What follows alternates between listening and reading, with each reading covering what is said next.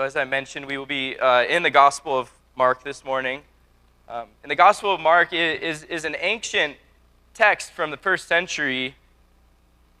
It's the Gospel, or the Good News, as it is translated, according to Mark. It's a first century narrative text describing the life and teachings of Jesus Christ, Jesus of Nazareth.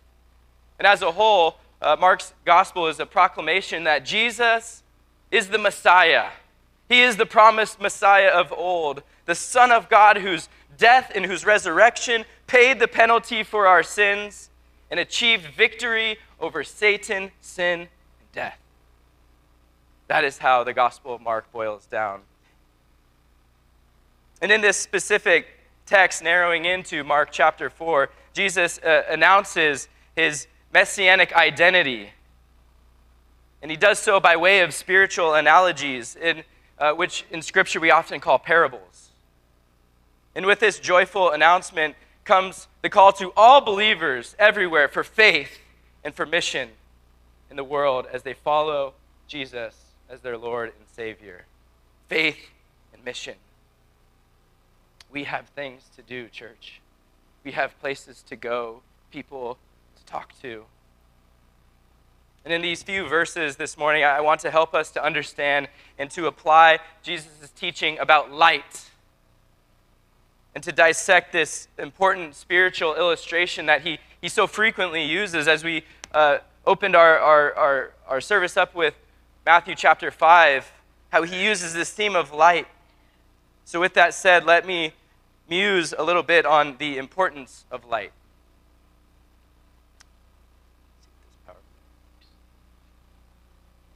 Anything? The importance of light is our first point. Optics. Optics is the branch of physics that studies the properties of light. It's actually quite fascinating. Digging just a little bit, it could lead you down quite a rabbit hole, which leads in many directions. This triangular prism, no, I promise I'm not going to start playing any Pink Floyd, Dark Side of the Moon, is apparently the best way to illustrate the process of electromagnetic radiation, or a visible light in the universe. The God-designed physical properties of light is what spawned the creation of the universe. Genesis chapter 1, verse 3 said, "Then God said, 'Let there be light.' And there was light."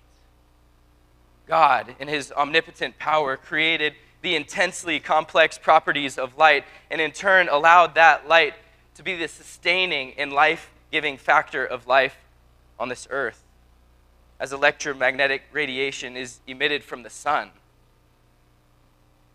The importance of light could be further comprehended in the process of photosynthesis, as plants synthesize nutrients from the sunlight using chlorophyll and filter the air that we breathe, producing the oxygen that we need. The process of photosynthesis is utterly amazing. Plants convert light energy into chemical energy, resulting in the production of sugars, such as glucose, which provides the plant with food and allowing it to live and to grow and to reproduce, and give every creature on this planet food and nutrients it needs to survive. We need photosynthesis to feed the plants. We need the plants to feed the animals, to which some were worthy enough to be In-N-Out hamburgers and Dodger dogs. Rest in peace, Dodgers. I'm sorry, all the fans out there. They'll be back next year. Every living creature depends on light. And even further, the human body needs to be exposed to natural light and the natural rhythm of light and to function properly, right? Have you ever spent the whole day at the beach? Anybody? I mean, we live half mile away from the beach here. Only to get home and just get super tired and crash on your bed?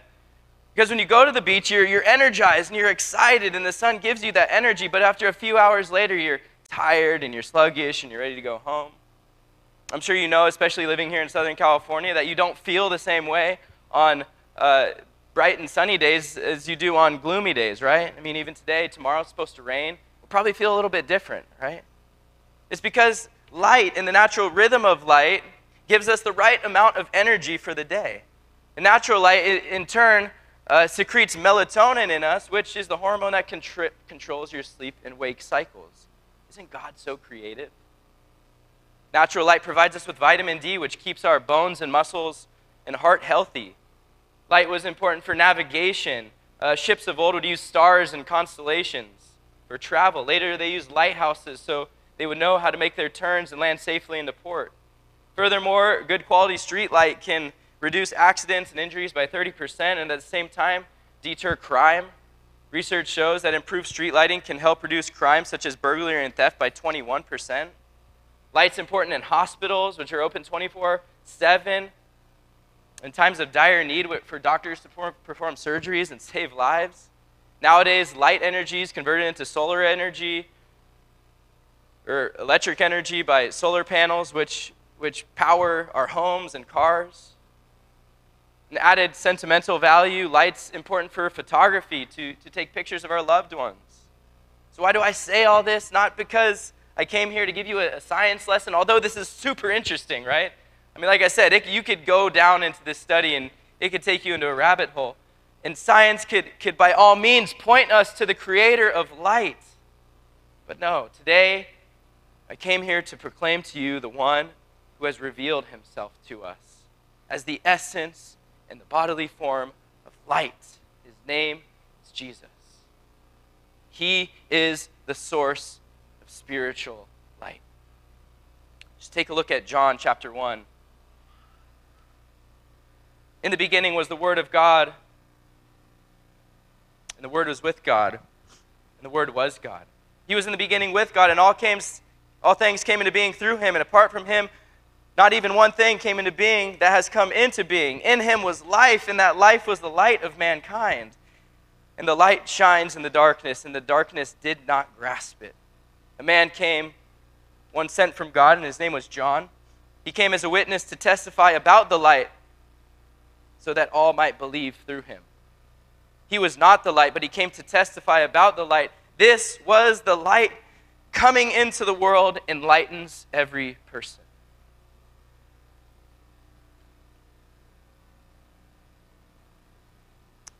This is the light that I came here to declare to you, Jesus. This is the light that as a church we come to rally around. This is the light that has enlightened us. This is the light that we are on a mission here in Los Angeles to shine. And ironically, the physical properties and functions of light are a perfect analogy of how Christ lives his life and the identity of Christ himself and how we are to reflect Christ as his followers. So just as light is important to our everyday world, this theme and motif of light was also vitally important to God as he revealed himself to us in his word and to his creation. In fact, this word light is used approximately 275 times throughout Scripture. I entitled my sermon today, Photosynthetic People.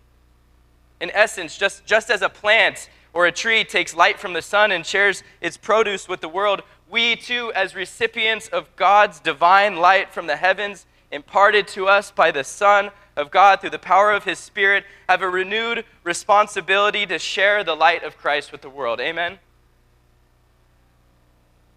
And that is the essence of today's sermon. That is the essence of our duty and joy as Christians. Not that we are the same as plants, not that we can actually photosynthesize, but that we would take spiritual enlightenment from the Son of God and share its fruit that is born in us with the world around us. With that said, please open your Bibles to Mark chapter 4, just a few verses, verse 21 to 23. Let's read these verses together. And he was saying to them, "A lamp is not brought to be put under a basket, is it? Or under a bed?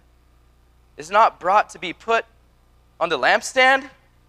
For nothing is hidden except to be revealed, nor has anything been secret, but that it would come to light. If anyone has ears to hear, let him hear." This leads us to point number 2, the design of light. What is the design of light? What is it designed to do? Well, Jesus teaches us here that using the light and the lamp as an illustration, its design is not to be hidden, not to be put under a basket or under a bed, but it is to be put on a stand. This statement would have probably caused its listeners to chuckle a little bit. Has someone ever given you oversimplistic instructions and that you were offended by it? Like, really? Did you really need to tell me that? I have plenty of those examples, but one that makes me laugh the most are the instructions for the MRE we ate in the military. MRE stands for meal ready to eat. Anybody ever had an MRE before? Meal ready to eat? They're really good when you're hungry, and they're really gross when you're not. It's a packaged meal with so many preservatives that it would probably be good from now until the end of Christ's millennial kingdom.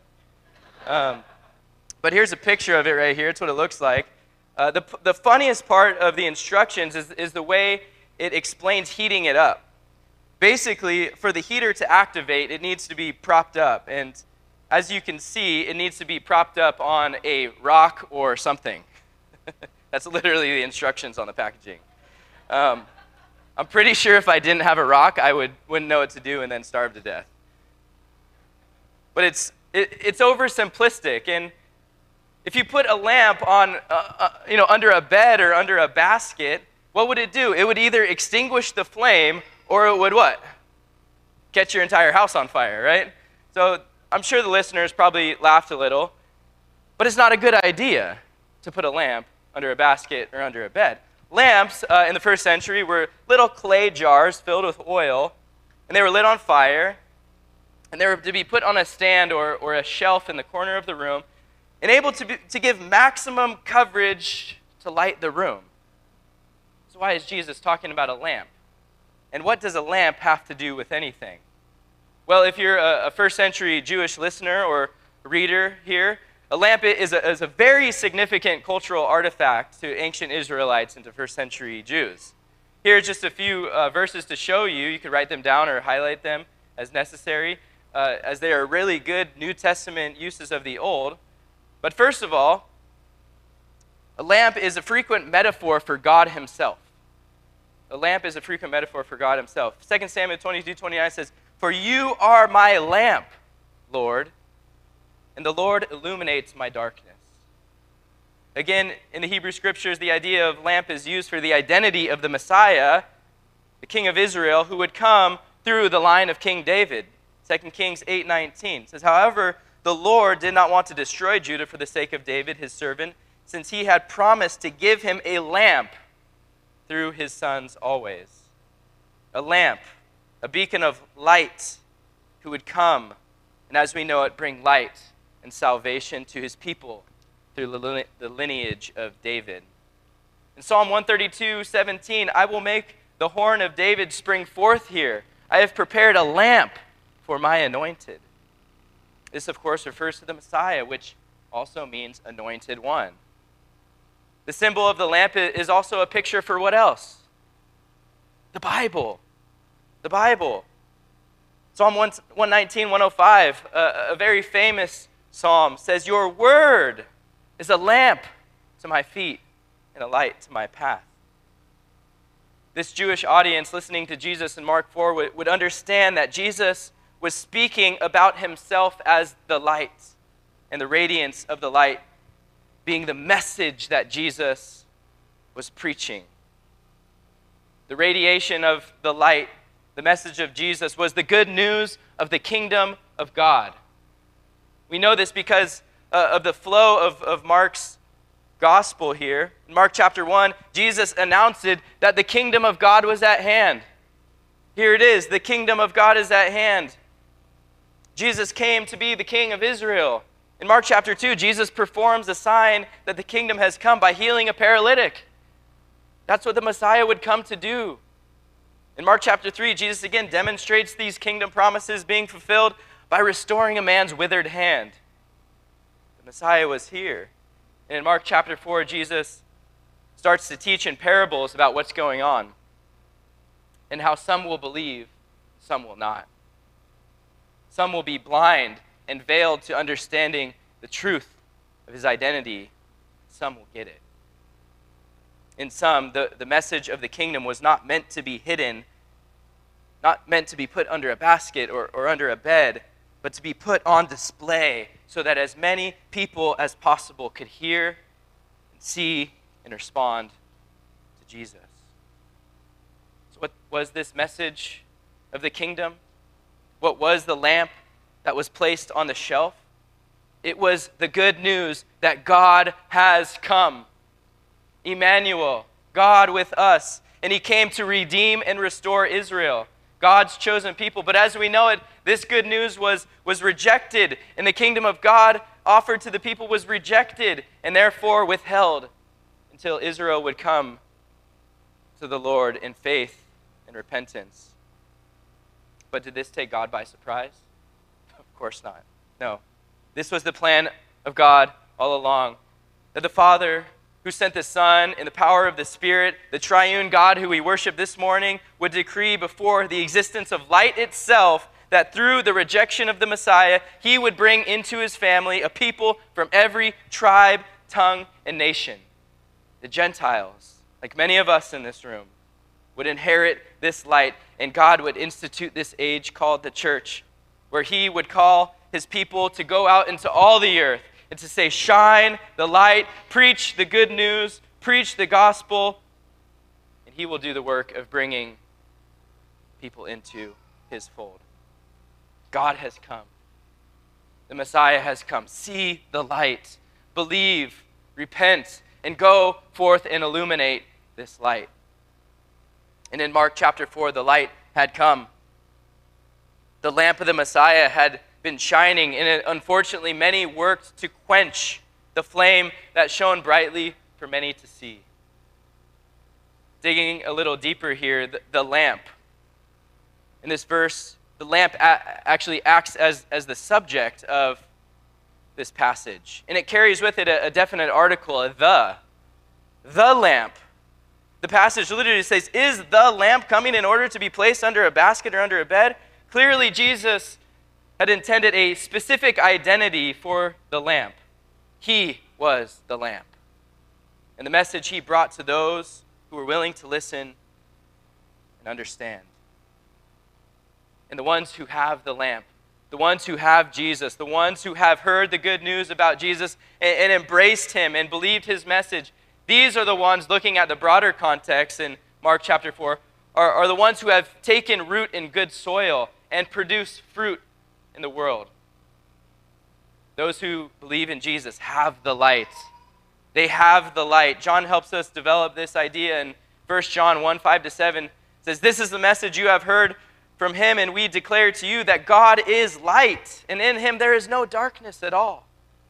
If we claim to have fellowship in him, but yet we walk in the darkness, we lie and we do not live out the truth.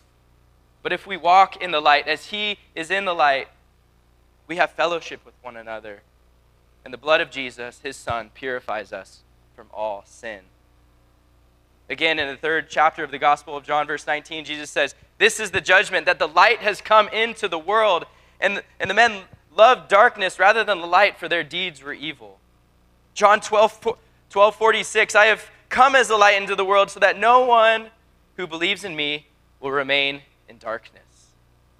Do you see the important theme of light in the New Testament and how Jesus is the essence of light and reflects it in the world into the darkness? He is the navigating point in which light is followed.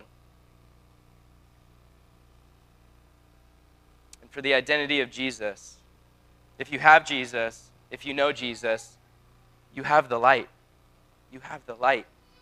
And what are we supposed to do with the light? What is the design of light? What are we to do? Jesus alludes to it in this passage, of course. The passive function of light is to eradicate darkness. But the primary purpose and design is to shine in order that we might see things that we otherwise could have never seen.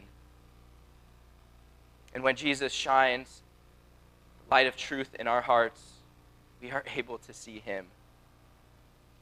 C.S. Lewis famously said, I believe in Christianity as I believe that the sun has risen, not only because I see it, but by it I see everything else. Before the light of Christ shines from us, it must shine within us. And when we peel back what is truly within us, without the light of Christ shining within, what do we find? What do we find within us? The human condition, ladies and gentlemen, is utterly lost.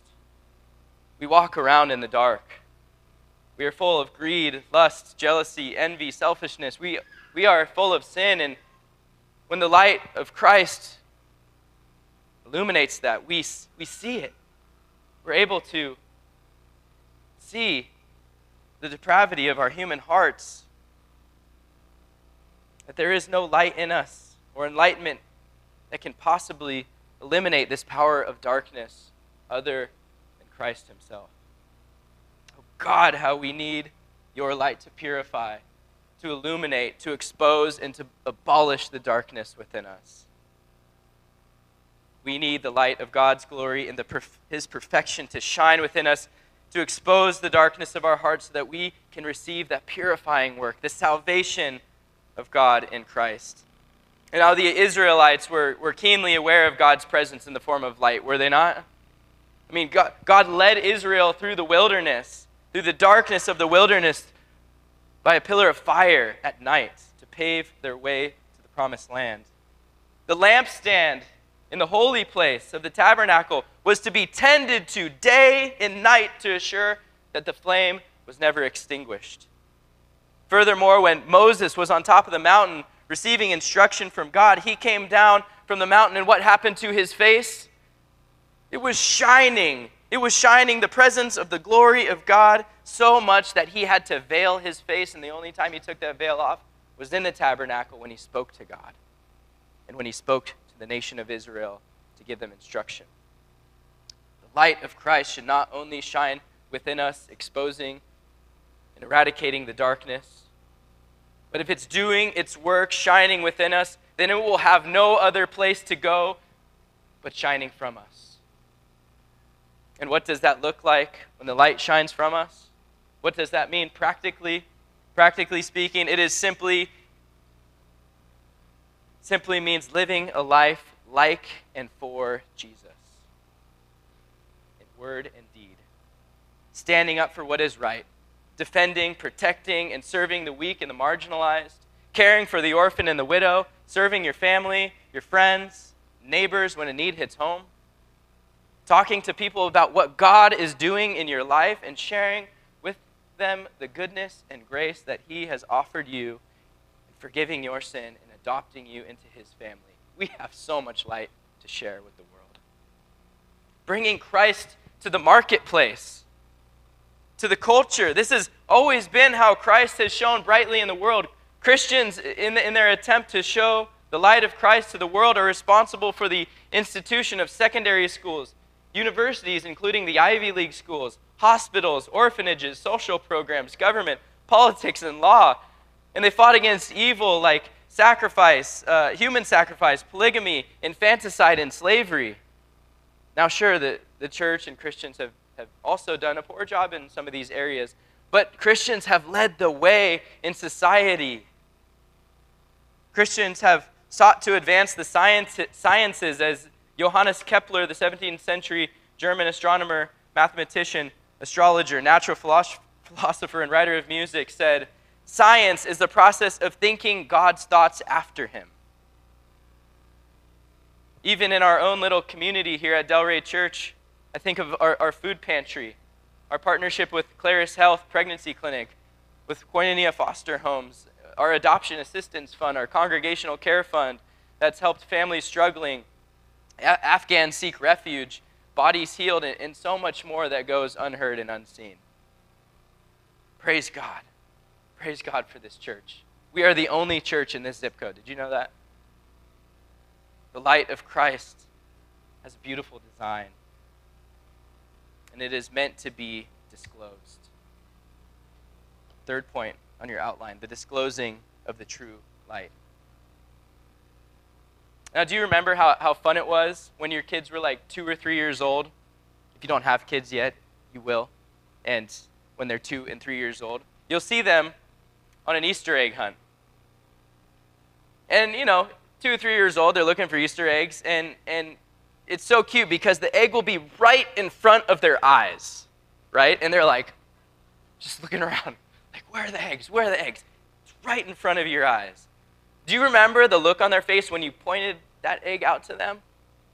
And they're like, oh my gosh, what's it? And they opened the candy that was inside of it, and how thrilled they were to get that. That's the light that we have. When we point it out to the world, show them where to find it. We as Christians have the light. We have found the light and know where to find the light. It's our responsibility to point it out to others, to show them where to find it. Verse 22, right here in our passage says, "For nothing is hidden except to be revealed, nor anything been secret, but that it would come to light." Contrary to popular interpretation of this passage, it's not talking about how God will one day expose your deepest, darkest sin. Nowhere in the context does the passage allude to that, but I've heard it before. This is talking about the hidden identity of Christ, Jesus the Messiah, and how his long-awaited coming has finally hit home in Galilee. Here he is, the light of the world, the Messiah, the lamp is right here in front of us. See him? You see him? We don't have time to get into all the promises and prophecies about Israel's Messiah and how he would come, where he would come from, whose lineage he would be from, where he'd be born from. But for $19.95, you can get a laminated poster that shows you. It's pretty cool, by the way. Put it up in your house. The identity of Jesus, the Messiah, was hidden no more. He was right in front of their eyes. The secret of the kingdom was no longer hidden because the light has shined in the darkness, and the darkness could not comprehend it. Revealed by the miracles he accomplished, the message he proclaimed, the ancestry of which he was begotten, his glory that was revealed, his power that was performed, and the prophecy fulfilled, here he was in full sight before them all. And the popular notion of the day in the first century of the Messiah was what? He'd be a political ruler, a military figure, a conqueror. The nation had been historically occupied by the Neo-Babylonians and taken into slavery by them. The Medes and the Persians came in, the Greeks and the Romans came in, and they've all had dominating effect over Israel's daily life, culture, language, etc. And the people wanted peace and independence, and their eyes were set on this military and political figure who would rescue them from oppression.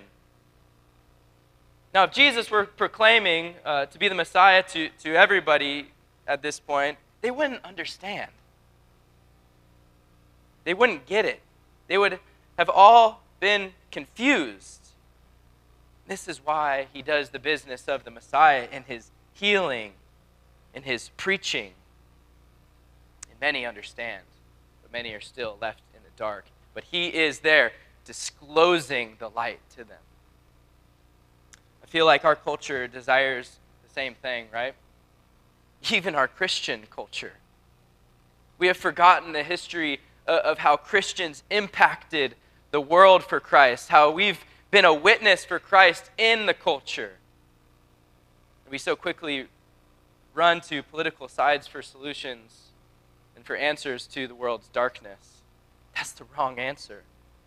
The source of light that casts out sin and darkness will not come from legislation. It will only come from bearing witness to the true light, Jesus Christ, the Son of God, and putting him on display in the world. Look at what the church had done in history. Universities, hospitals, orphanages being put on display. It is in him where we find light, in him where we find God and meet God, in him where we find the Savior, in him where we find Hosanna, Lord, save us, King of Israel. And it is him who we share. It is him who we ought to create businesses around and perform arts around and create our communities and institutions around. Isaiah knew it. The prophet Isaiah said in Isaiah 9:2, the people who walk in darkness will see a great light. Those who live in a dark land, the light will shine on them. He's talking about the Messiah. We live in a dark land, do we not, Delray? He is the light that will shine in the darkness. We know where to find him, so share him. Show him off. We could tend to be really good at sharing a lot of different things with people, right? How to get cheap insurance, or how to save money, or how to invest in the stock market. And we're really excited to share these things with people. And without hesitation, we would share with people how to find a cure for disease, cancer, or against violence or threats. So why is it so hard for us to disclose where to find the light that saves our souls? Preaching to myself here today too. But alas, God is gracious. He is faithful even when we are not. Amen. He will save despite our failure and our inadequacy to share him. Jesus said, I am the light of the world. Whoever follows me will never walk in darkness, but will have the light of life. So have spiritual conversations with people. Don't shy away from them. Don't change the subject. Point to him who is able to save. And I'm so encouraged by some of you in this room. I have been to birthday parties and graduation parties where I've seen it. I've seen it. Spiritual conversations being brought up to those who don't come to church, who don't know Christ. And even if they reject it, we deliver it. We point to where we can find it. Coming to the last verse in this section, verse 23 and point 4, the distinguishing of the true light. Verse 23 says this simply, if anyone has ears to hear, let him hear. Now, I'm not saying that there is true light and false light, but spiritually speaking, Paul tells us in 1 Corinthians 11 that Satan comes and he is distinguished and disguised as an angel of light. It is our job to listen and discern, to divide truth from error. And as the saying goes, God gave us 2 ears and 1 mouth so we can listen twice as much as we speak. It's interesting, though. This passage is really interesting that Jesus got done speaking about a lamp and about how it gives light and how the light illuminates the room, and Jesus being the light. And after this passage, you would expect to hear, he who has eyes to see, let him see, right? But you don't. He gives a command. He says to listen, to hear. This is because revelation and explanation go hand in hand. Revelation and explanation go hand in hand. This is in turn the purpose and pleasure of hearing the word of God preached. This is why we open the book every week and explain the scriptures. We are the oldest book club, church. Isn't that cool? We meet every week, open the book, read it, talk about it, and rejoice over it. We absorb the word of God because we love it, and we live it, and we hide it in our hearts so that our hearts could not contain its beauty, but that from our hearts that it would work its way into the world by our hands and our habits and our lives. That is the work of the word of God. God's greatest gift to us, of course, is what? Salvation through the Son. Without a doubt, 100%. Jesus Christ, God in the flesh, who lived the perfect life that we could not, died for our sin in our place, according to the Scripture. He was raised on the 3rd day and is seated at the right hand of God. Praise God, by his grace, we are saved. He rerouted our way from eternal darkness, eternal damnation, eternal destruction, and graciously provided a way to the Father through the cross. That's the gospel. That's the beauty. But without the disclosing the means of salvation through his word, we would be left in the dark. That's why the word of God is a lamp to our feet and a light to our path. We would read nothing. We would know nothing. We would hear nothing without the word of God. in our laps and in our hands, then it is so that the greatest gift to us is the revelation of himself through his word, which leads us to understanding and salvation. God expects us to be a listening people because he is a speaking God. He expects us to be a listening people because he is a speaking God. He expects us to be a reading people because he is a writing God. Your word, O Lord, is a lamp to my feet and a light to my path. Do you want to know the way to go? Read, listen to the word of God. If you're going the wrong way, the word of God will put you on the right path because it'll illuminate your steps. Psalm 119 goes on, in verse 130, it says, "The unfolding of your word gives light. It imparts understanding to the simple." How else do we expect to know where to go, what to do, how to do it, and who to follow, other than by way of God's revealing work through the passages of Scripture? So to add a crescendo to the end of this parable of the soils and the parable of the lamp, Jesus illustrates this. If you have ears to hear, then listen. Listen to him. As one pastor puts it, the distinguishing characteristic of a true Christian is that they listen. They listen to the word of God. They hear it. They believe it. They love it. They obey it, not as some past act, not as a prayer, not as a signed card, not as church attendance or even baptism. It is by hearing and responding to divine truth. Not that you once did that, but it is an ongoing process of listening and obeying. The word of God, when listened to and received, finds a place in our heart. Its light exposes and eradicates the darkness and sets our gaze toward the light and away from the darkness. Those who have ears to hear, let them hear. It's sad to say, but our spirit animal should really be like a moth or a June bug.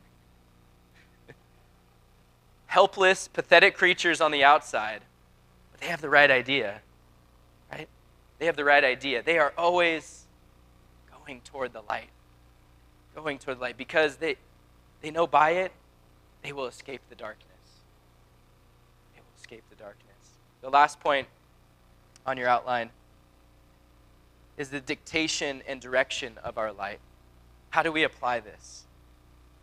What do we do with the light that we have received? What do we say about it, and where do we take it? First, we use the light of Christ within us to proclaim that light to the world around us. 2 Corinthians 4:5-6 says, "For we do not preach ourselves, but Christ Jesus as Lord, and ourselves as your bondservants on account of Jesus. For God, who said, 'Light shall shine out of darkness,' is the one who has shone in our hearts to give the light of the knowledge of the glory of God in the face of Christ." That's an awesome verse. Second, we direct our light to shine in the dark world. Philippians 2:14-15 says, "Do all things without grumbling or complaining, so that you will prove yourselves to be blameless and innocent, children of God above reproach in the midst of a crooked and perverse generation, among whom you appear as lights in the world." Ephesians 5:8-9 says, "For you were once in darkness, but now you are the light in the Lord. Walk as children of the light. For the fruit of the light consists of all goodness, righteousness, and truth." That is the people we ought to be. That is the people the world should know us by. People of the light. A city on a hill, as we read in this morning's opening verse. This church should be known as the light. Like Motel 6, the light is always on. In the city of Playa del Rey, where the hurting and the broken and the lost would come and find light. In closing, this parable that Jesus is preaching is an invitation to see him. An invitation to see him, to know him, to believe that he came to bring his kingdom.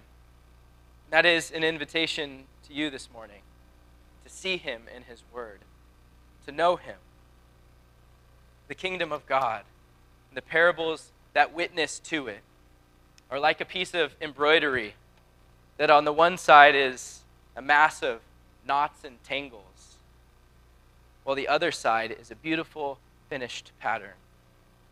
So too is this person of Jesus. To outsiders, he is a homespun rabbi without the credentials of a rabbinic school. How might one detect the ordinary threads of such a life in the emerging pattern of the kingdom of God? Only by hearing. The kingdom of God is confusing to people. They thought the kingdom would be taken by force. They were looking at the underside of the embroidery, and because of what they were looking at, they rejected the king and his kingdom. They did not realize this light. But this was all part of God's plan, church. In the wisdom of the Father, through the rejection of the Son and the forthcoming work of the Spirit, he would make a people called the church, who I witness here today, to be ambassadors of that kingdom, until one day our King returns in great power and glory in order to take what is rightfully his, sit upon his mighty throne in Jerusalem, ruling and reigning nations.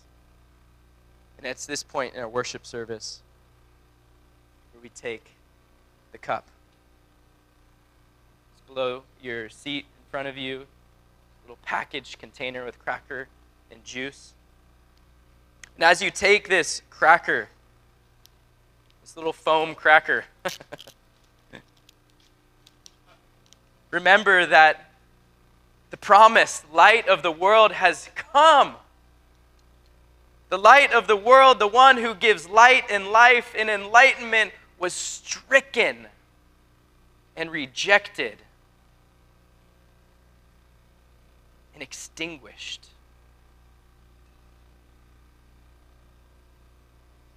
But not for no reason, but for the forgiveness of sin. So we remember him as his body was broken and bruised for us. Take and eat.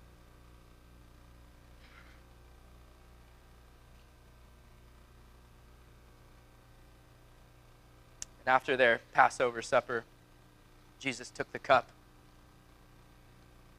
and he told his disciples, "This is the blood of the covenant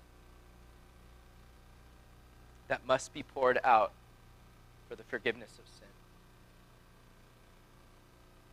The light of the world sacrificed himself for you and for me. And we drink the cup and we proclaim his death till he comes. Jesus.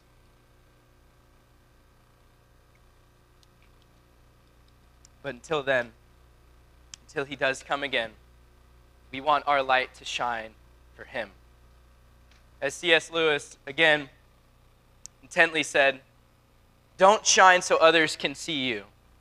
We have a very popular notion in our culture, right? It's your time to shine. Maybe. But don't shine so others can see you. Shine so that through you others can see him. We need to be photosynthetic people, just like plants and trees who gather energy and life from the sun in order to bear fruit. We as Christians need to gather light and life from the Son of God in order to bear fruit in the world so that people would see our lives, hear our message, turn from their sin, and that one day God might take away their sins.